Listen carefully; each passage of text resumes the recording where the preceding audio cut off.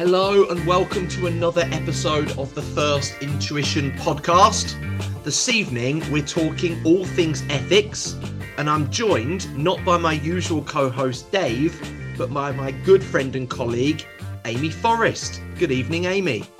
Good evening, everybody. Thank you for having me along, Ben. Amy, it's been a while since we've had you co-host the podcast with us.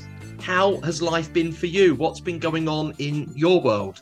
Yeah, really busy. Thank you. I think the last time I came on, I was actually on maternity leave, and I came on the podcast to come and say hello and fill in. I think it was for Dave, and that was lovely to come along. So it's been busy. It's been a good 6 months now. This week is one of the busiest times we have in accountancy training. Next week there are lots of ACCA and ICAW exams. So best of luck to all our students that are sitting next week. It feels like we are really at the pressure end of the year. We've got lots of exams. We've also got lots of AAT students that have got exams coming up, trying to squeeze in those exam slots before Christmas. And I know you've been on a bit of a campaign this week, Amy, to really encourage our students to do their mock exams. Yes, absolutely. As tutors, I think students get a bit fed up of us saying it, actually, but we say so many times in class how important mock exams are. And there's loads of stuff on the First Intuition Hub where we've looked at stats. And I mean, the stats are there. If you do your mock exams, you're much more likely to pass. So we sound like a broken record as tutors, encouraging people to do mocks, but it is the best way to prepare for an assessment. So yes, do your mocks, everybody.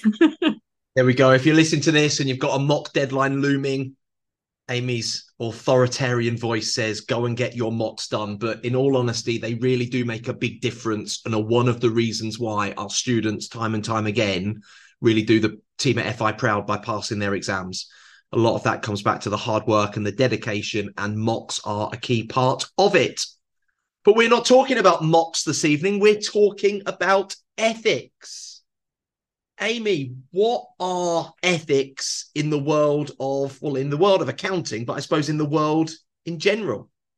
Oh, well, when you invited me along to the podcast and said it's all about ethics, I thought, oh, well, here we go, because I've been a tutor now for kind of 9 years, and every single unit we teach pretty much has some form of ethics in it. This is such an important topic for accountants. And I actually really like talking about ethics. I think it can spark some really interesting conversations. And really, when we talk about ethics, it's all about those guiding principles for how we behave. Critically important for us as accountants. So, as accountants, we're really looked at to uphold these ethical behaviours because of the work we get involved in. So ethics is really just our guiding principles, how we're going to do something. Yeah, I always think about it as right and wrong and encouraging people to do the right thing in any scenario. And also not just do the right thing, but the perception that we as a profession are people that will do the right thing. I think a lot of the ethics is how this looks to the outside world as much as how it can hopefully avoid people doing things that are bad for society in general. But why do you think the world of accountancy gets so much potential scrutiny from the wider public? A lot of people don't associate maybe accountants when they join the profession as people that are looked at outside of our world. Yeah, I think it's a really good point, actually. And certainly I can recall my days as a student, and when I was answering my ethics questions in exams, they were quite formulaic, and I was kind of plodding through, and it's kind of over my career where I've seen scandals in the press and come up against things that are challenging ethically, that I start to kind of realize the real importance of ethics more and more. And obviously, as accountants, we get involved in so many different things. We can be involved in audit or accounts or tax or whatever it is. And a lot of these things are quite public. We say we prepare a set of financial statements for a reason. And one of the big things we say early on in any financial accounting course is we're preparing a set of financial statements to enable people to make decisions. Wow. So we're doing something that people are using to actually make a decision that might be a business decision. It could be a personal decision about should I invest in a company. And so people are looking to us to provide them with quality information that has been prepared ethically. And of course, then as well, that's just financial accounting preparation. We've got the audit aspect as well. Now, in order to ensure that information has been prepared to provide a true and fair view, auditors become involved. And again, they're trying to act ethically to say to the public, I can confirm that these are providing a true and fair view of the company. So again, we're providing the public with an opinion on whether something's correct or not. And tax, whilst tax might not be public in the sense of knowing what goes into it, it's clearly an important part of what we do as accountants. We are working out somebody's tax liability that they are paying to the government. And if we get it wrong, or if it's not done correctly or on time, there are implications for individuals. So really, as accountants, we play quite a key role publicly for the general public because of the information we provide, and for individuals and the government. So it's quite a responsible role. And so I think because of those responsibilities, we need these guiding principles to say, this is how, if we're in this very responsible role where people look to us, they want to see that we're acting ethically and we're acting appropriately. As you said, Ben, we're showing the right behaviour. Fantastic. What are those principles then that people would look to and say that is the right behaviour? So whilst it sounds like a lot to say, there's a lot of responsibility, actually the ethics are there to just say, yeah, there is responsibility, but if you behave in this way, you'll be seen to be doing the right thing. It reminds me of the episode we did a couple of weeks back where David got some stats on the amount of money the UK government raise from tax. And actually, if accountants are facilitating people to avoid tax or evade tax, that is not seen as an ethical treatment for the general population. If that means we go without a school, or we have to effectively reduce services at a hospital because people aren't paying the correct amount of tax, there are wider public connotations. I usually open up this discussion in class thinking about what makes us a professional. We talk about the accounting world being a profession, and I always think of that meaning that we've got higher levels of skills. Students listening to this will be going through some really technically challenging exams to demonstrate they have got higher level technical skills. And once we've got those, it comes with the responsibility then of using those skills for the benefit of people that are paying for our services.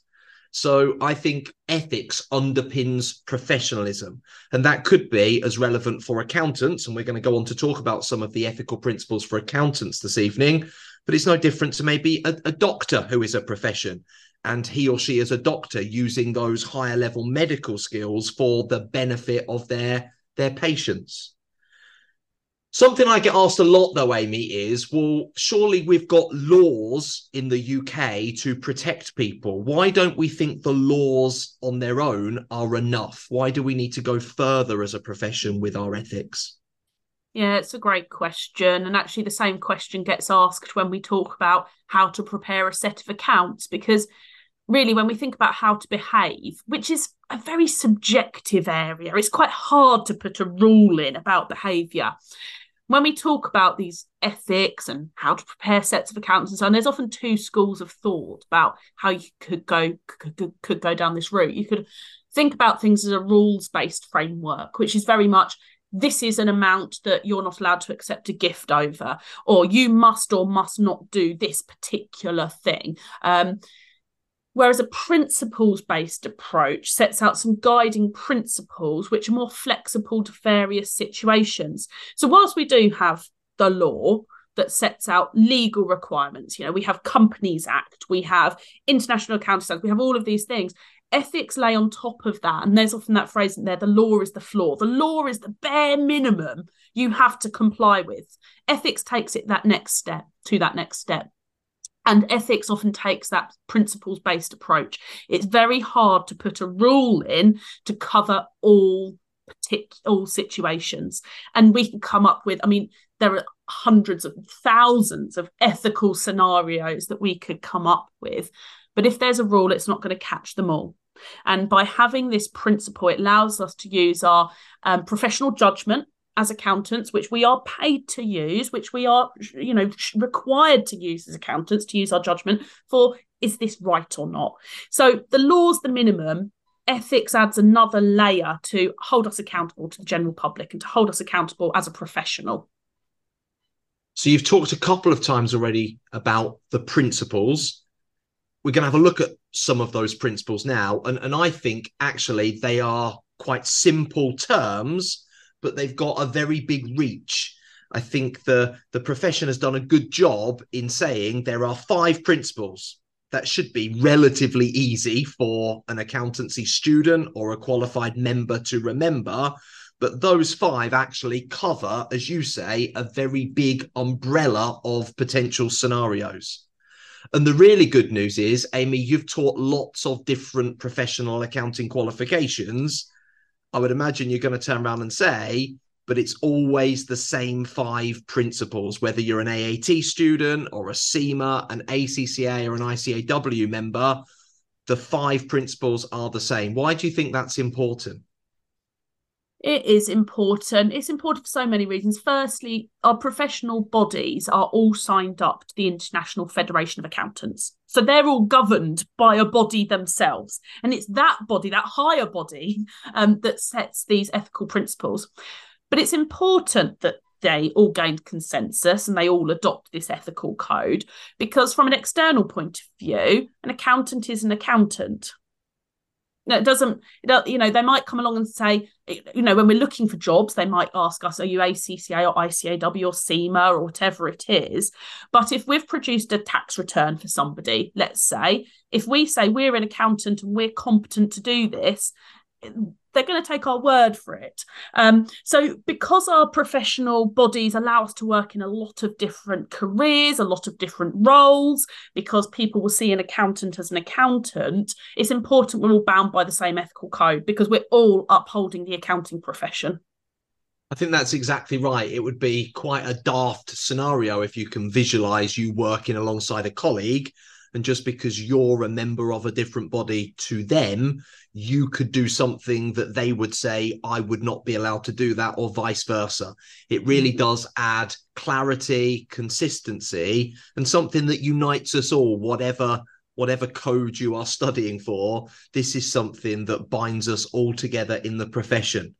Shall we jump in and have a look at them, maybe one by one this evening?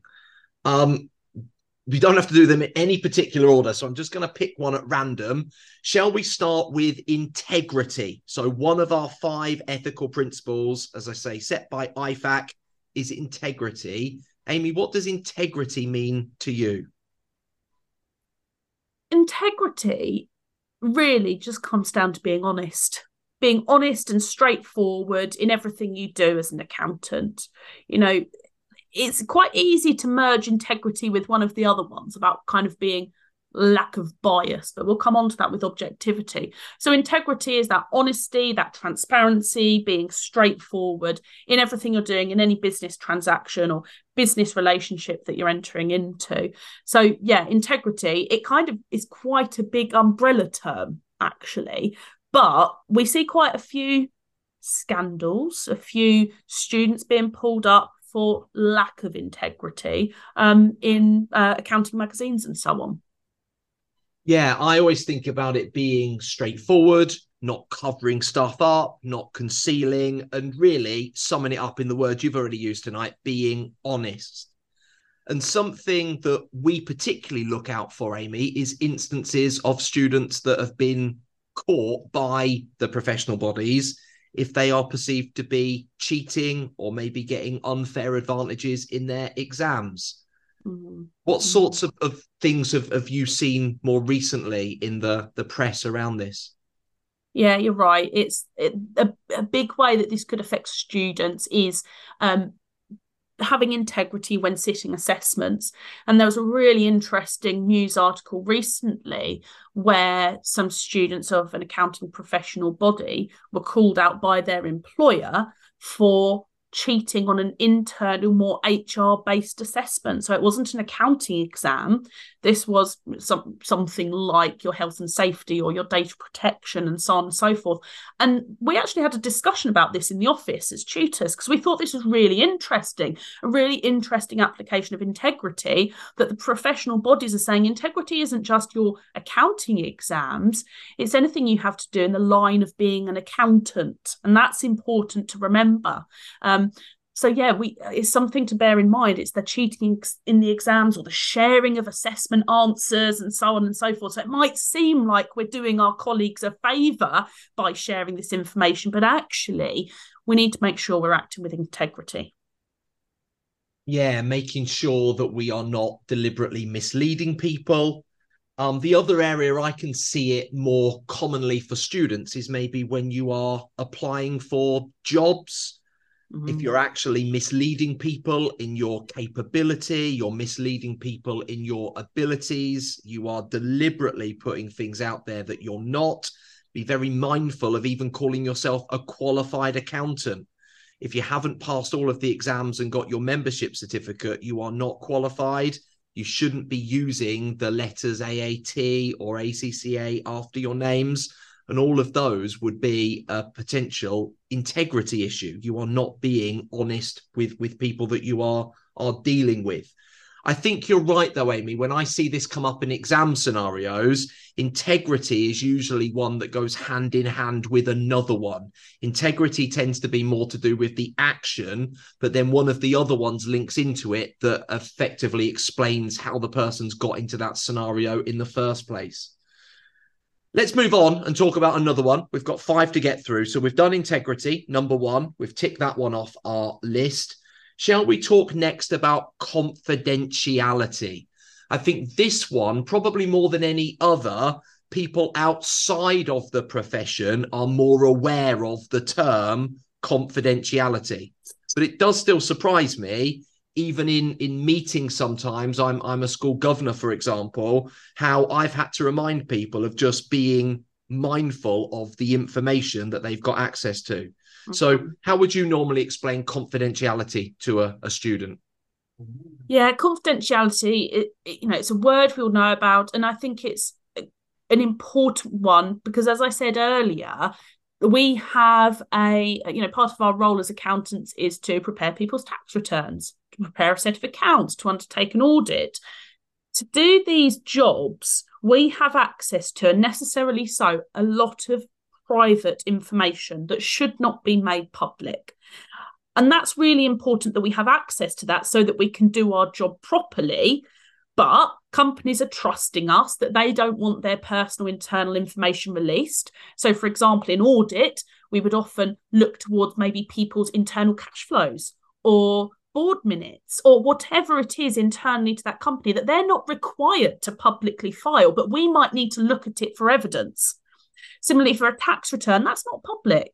That's somebody's personal finances. And so there's information there which we shouldn't be sharing outside of that relationship.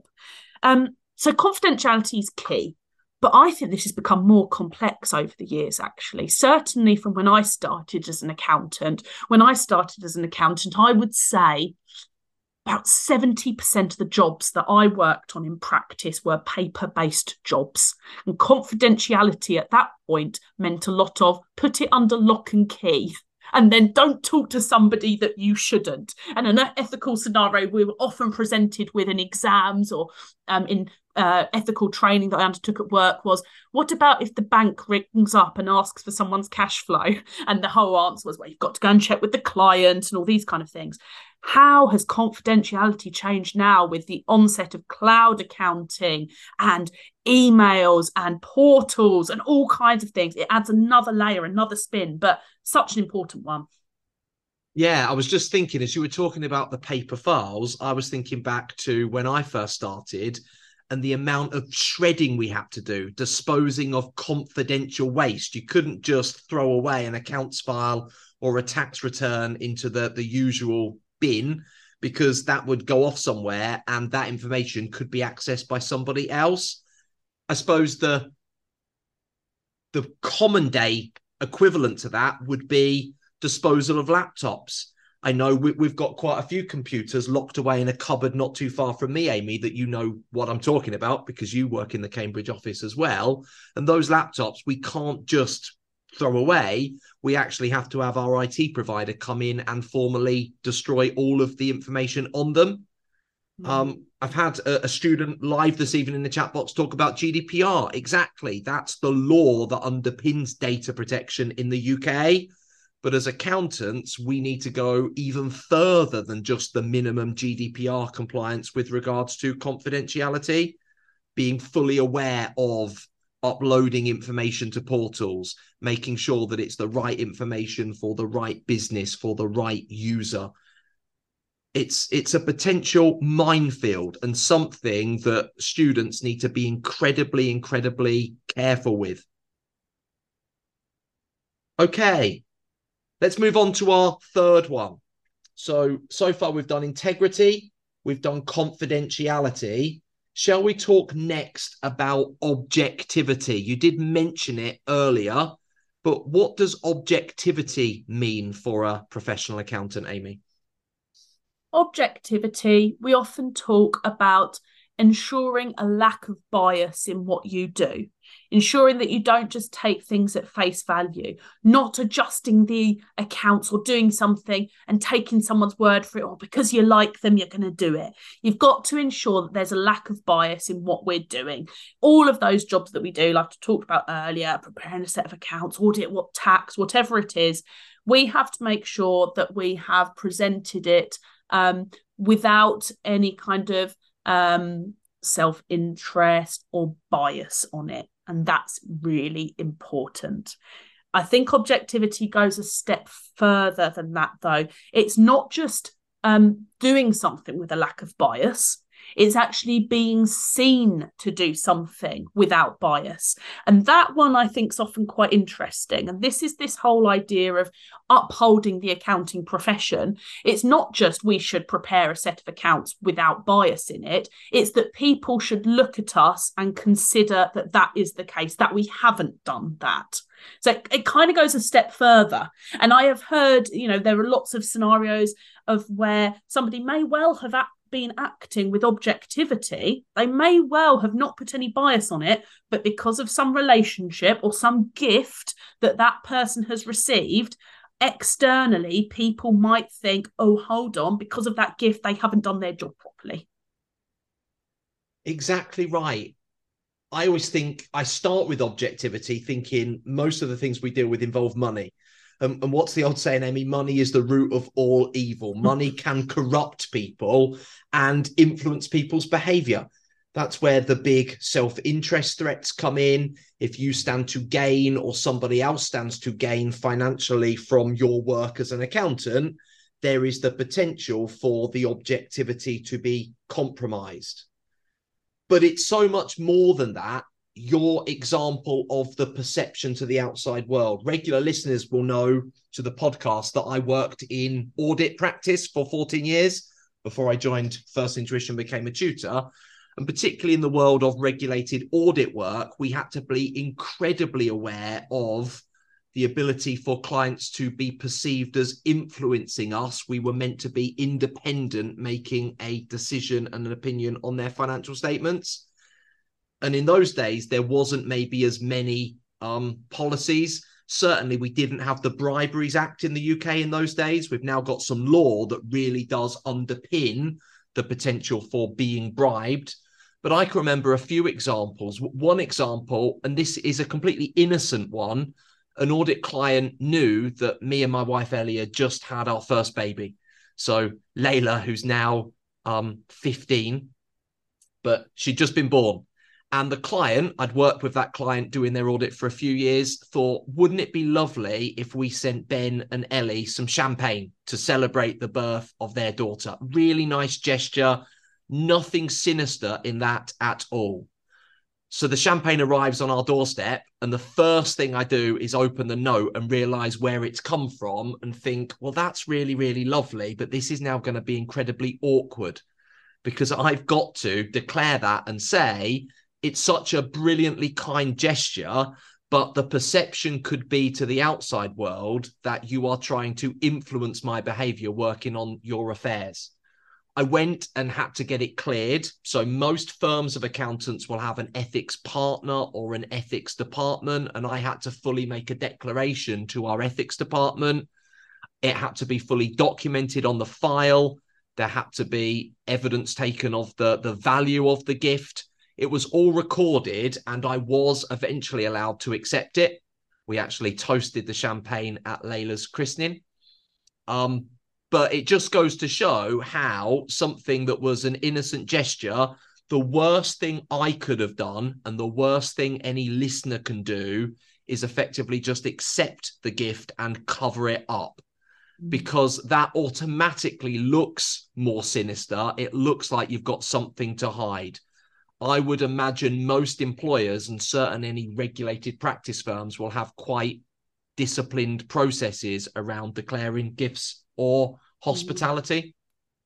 I think you raised a really interesting point. I'm so glad that got cleared through the processes, Ben, and you were eventually able to enjoy it. And there will probably be some people listening to the podcast going, that's a lot of work, isn't it? Yeah, it is. And I think the point that I kind of took from that is, we talked earlier about how ethics, you use your professional judgment. It's a judgment-based thing.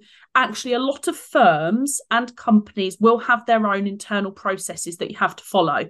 So a real encouragement, when you first start a job, you're often asked to go and read a company's rule book on things like gifts and relationships with clients or whoever it is. It's really important to make sure you read that, because it will tell you exactly the processes to follow, the value of gifts you need to declare, all of those kind of things. So whilst it is a judgment-based thing in ethics, often companies will put in their own rules to give you that guidance, to give you that those kind of rules, I suppose, for what you should do in these situations. And making sure things are fully documented. Evidence is kept at the time, not stored in your brain, because over time things get slightly clouded, and it's much better to have evidence, a file note, something that you've shared with other people at the time. Okay, that's objectivity. Let's move on. We've got 2 to go, both of them beginning with the word professional, but we'll start with professional competence and due care. And actually, although that's 1 of 5, I personally think there's kind of 2 elements, and almost break that one down in class, Amy. Yes, I always do as well, because I think they're quite different. One, for me, professional competence for me means, do you have the technical ability to do something?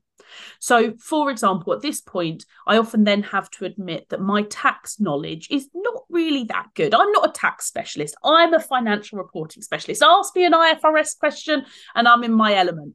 Ask me a tax question, and unless you want the rules from 10 years ago, I have to say, no, I can't do that. I am not professionally competent to undertake a tax return or provide tax advice. So I don't have the professional competence in that area. And so professional competence is all about, do you have the technical knowledge? Are you technically competent to do something? Whereas I often think about professional due care as, do you have the time and the resources to give the job the care that it needs? So, for example, let's say I was competent at tax. Let's say I was. If somebody came along to me and said, could you please file my tax return by 7 p.m. tonight? Well, it's 20 to 7 podcast listeners at the moment. I'd have to say, I can't do that. I can't do a tax return in 20 minutes. I don't have the time to do it.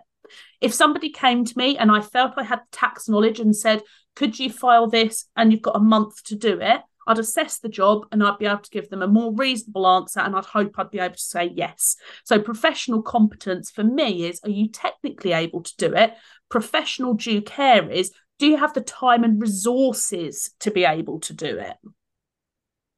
And you opened up a good point when we were having a chat before we came live on air about modern technology and the use of computers maybe taking away some of the technical knowledge from accountants. What What do we think on that in an ethical stance with regards to maybe trainees now haven't had the practical experience of doing some of the tasks that previously people would have done? Yeah, I think it's an important point, actually. I think technology has enabled us to do a lot more kind of automatically, or a lot more using computer supported systems, which is fantastic. I bet you that I could go and find a piece of software that could do a tax return for me. Okay, so now I might be thinking, well, of course I've got professional competence because I've got this piece of software that is going to do this tax return for me. It still doesn't mean that it will be right. Do I know what's gone into it? Do I know the figures that have to go into the computer system? Do I know how the system is set up and what checks and balances it's going to put on the information I've put into it? And do I know how to check the output of it? I.e., for me, the introduction of technology and the evolution of this, stuff that really does help us as accountants. I'm not saying it's not helpful, but the introduction of all this technology has given another flavour to professional competence. That means, do you know how to do it? But also, do you know how to check that the system is doing it correctly? So I think it adds another layer. Yeah, I'm thinking, are we going to see disciplinary procedures with regards to accountants not updating their software? Maybe that could be something that is professional competence. If you know the software you're using is out of date and maybe it's therefore got the wrong tax legislation linked to it, that I think would be covered by professional competence these days. I also think there's a specific point for students in this one, bearing in mind, as a student, you are still training, you are still gaining experience. And I know what that was like in my early career. I wanted to please people. Maybe it was part of the show off in me, Amy. I don't know. But I wanted people to say, oh, isn't Ben great because he can do all of this brilliant stuff? And that potentially leads you down a road to saying you have got more skills than actually you've necessarily got the experience to back up. Yeah, I think it's really true. And you're right. You're really trying to show that you can do a lot of stuff. When you start your career, you want to really apply yourself. And that's fantastic. It's brilliant. Don't say that you'll attempt stuff. But I suppose another part of the professional competence is, are there the checks and balances in place? So when I worked in accounting, yes, I'd go and attempt a VAT return. I'd never done it before, but I'd give it a go. But there'd also always be a senior reviewing it or a manager, and they'd be checking and then providing me advice on my professional competence. So do you have the checks and balances in place as well? So if you are going to give something, be that people pleaser, is it going to be reviewed? Is it going to be checked? And the thing I love about professional competence is it doesn't just stop when you're qualified, does it? We go on continued professional development. We've got this term that's used a lot in the industry now around lifelong learning, and accountants, probably as much as any other profession, need to continually stay on top of updating laws, updating financial reporting standards, updating business issues, updating IT and software issues. That one will continue forever, I am sure. Absolutely. It absolutely will. Professional bodies are quite hot on this as well. The ICAW is obviously looking at how people do CPD to make sure it's modernised and up to date, and that's important. CPD is such a big part of it. And it's important. It might feel like, oh, do I have to fill in another form? Yeah, you do. It's because we're being held to account by the public. We need to show we've still got the skills. And a lot of the time, you naturally pick up a lot of CPD anyway by the nature of what we do. So we're 4 down, 1 to go. Let's talk about our 5th ethical principle, the principle of professional behaviour. Well, if integrity is a bit of a catch-all in terms of be honest, I see professional behaviour as another catch-all as well.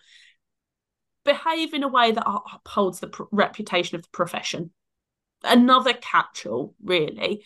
So professional behaviour, don't discredit your accounting body, don't discredit being an accountant in general. It's the kind of thing where, and I always use the example of somebody going to sit an exam. Somebody goes to sit an exam, and exams are tough, and we know that. And sometimes students come out and they might feel disgruntled. Something might have been tested in a way that they weren't expecting, or something was harder, or actually it's just exams. There's a lot of stress sometimes and adrenaline that goes into it. And I always use the example of, don't come out of your exam and go on social media and say, well, that was absolutely rubbish. I hated that. The exam was really too hard. It didn't test the right things, and so on and so forth. Because what you've now just done is you've gone on social media and you've discredited your awarding body. And someone might read that and go, really? That professional body's exams aren't very good? Does that mean that accountants that hold that qualification aren't very good then? And all of a sudden we've not upheld the professional nature of accountancy. So it's really important professional behaviour, but it is a catch-all. Make sure that we behave in a way that we should do as accountants. And be mindful of anything that links you back to your professional body, because if you do something personally that reflects badly on you, chances are it will also reflect badly on the AAT, the ACCA, or any other professional body that you're a student or a member of. I usually write up 24/7 on the board when I'm teaching this one. And a lot of students look at me a bit like, what?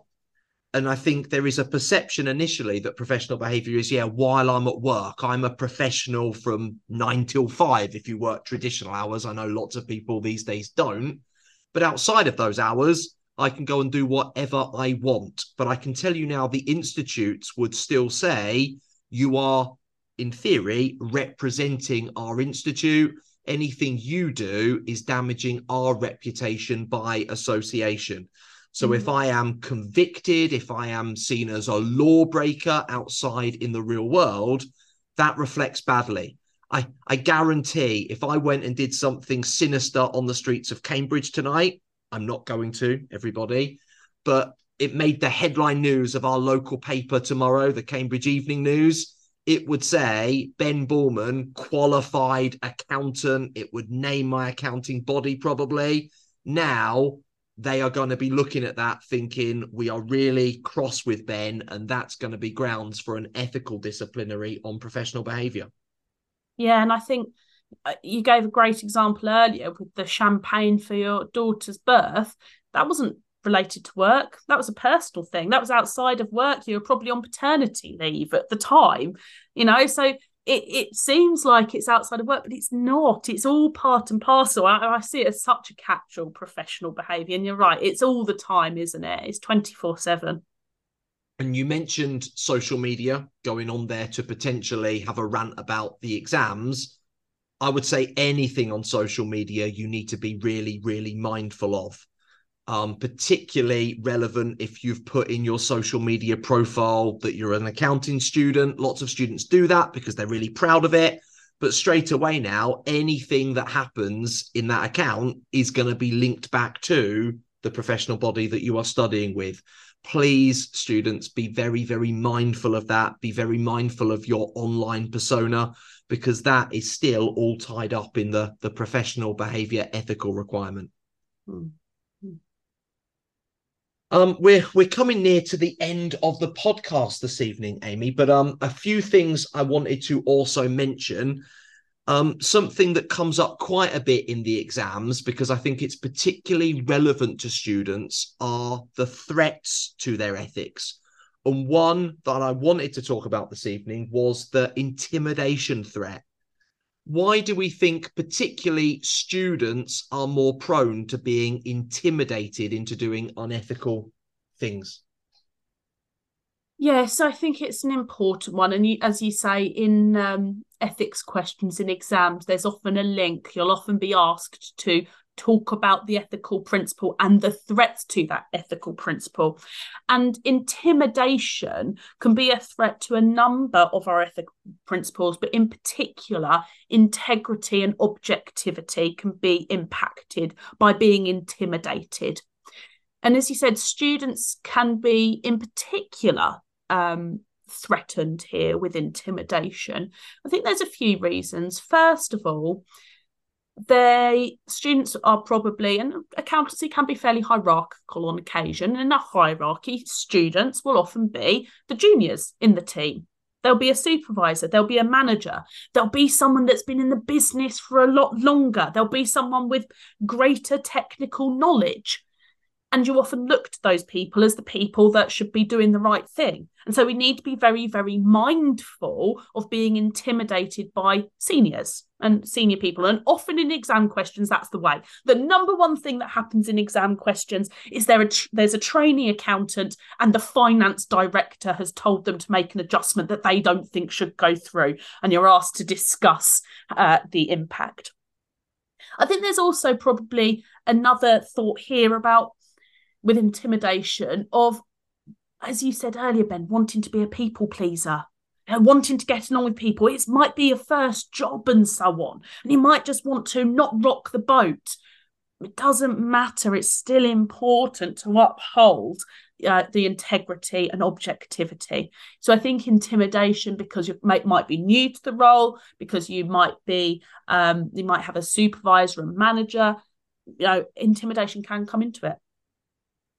Yeah, I think it's just the position that sometimes students find themselves in. And a lot of that comes down to the culture within the organisation, Amy, doesn't it? That the culture plays quite an important role in embedding these ethical principles day to day. You mentioned something else when we were having our off-air chat with regards to the impact of working from home. What's your thoughts on how some people working more from home has maybe impacted on our ethical culture? Well, firstly, I think working from home can bring a lot of benefits to individuals and to businesses, but it also brings its challenges. And I think one of those, when it comes to being a student or a trainee accountant, is you can learn quite a lot by sitting in the same room as somebody. And as I said, ethics is a lot about judgment and using your professional judgment. And maybe there are some areas that are more subjective. And observing somebody else acting ethically and observing somebody else using that subjectivity and professional judgment can come often from being in the office with somebody.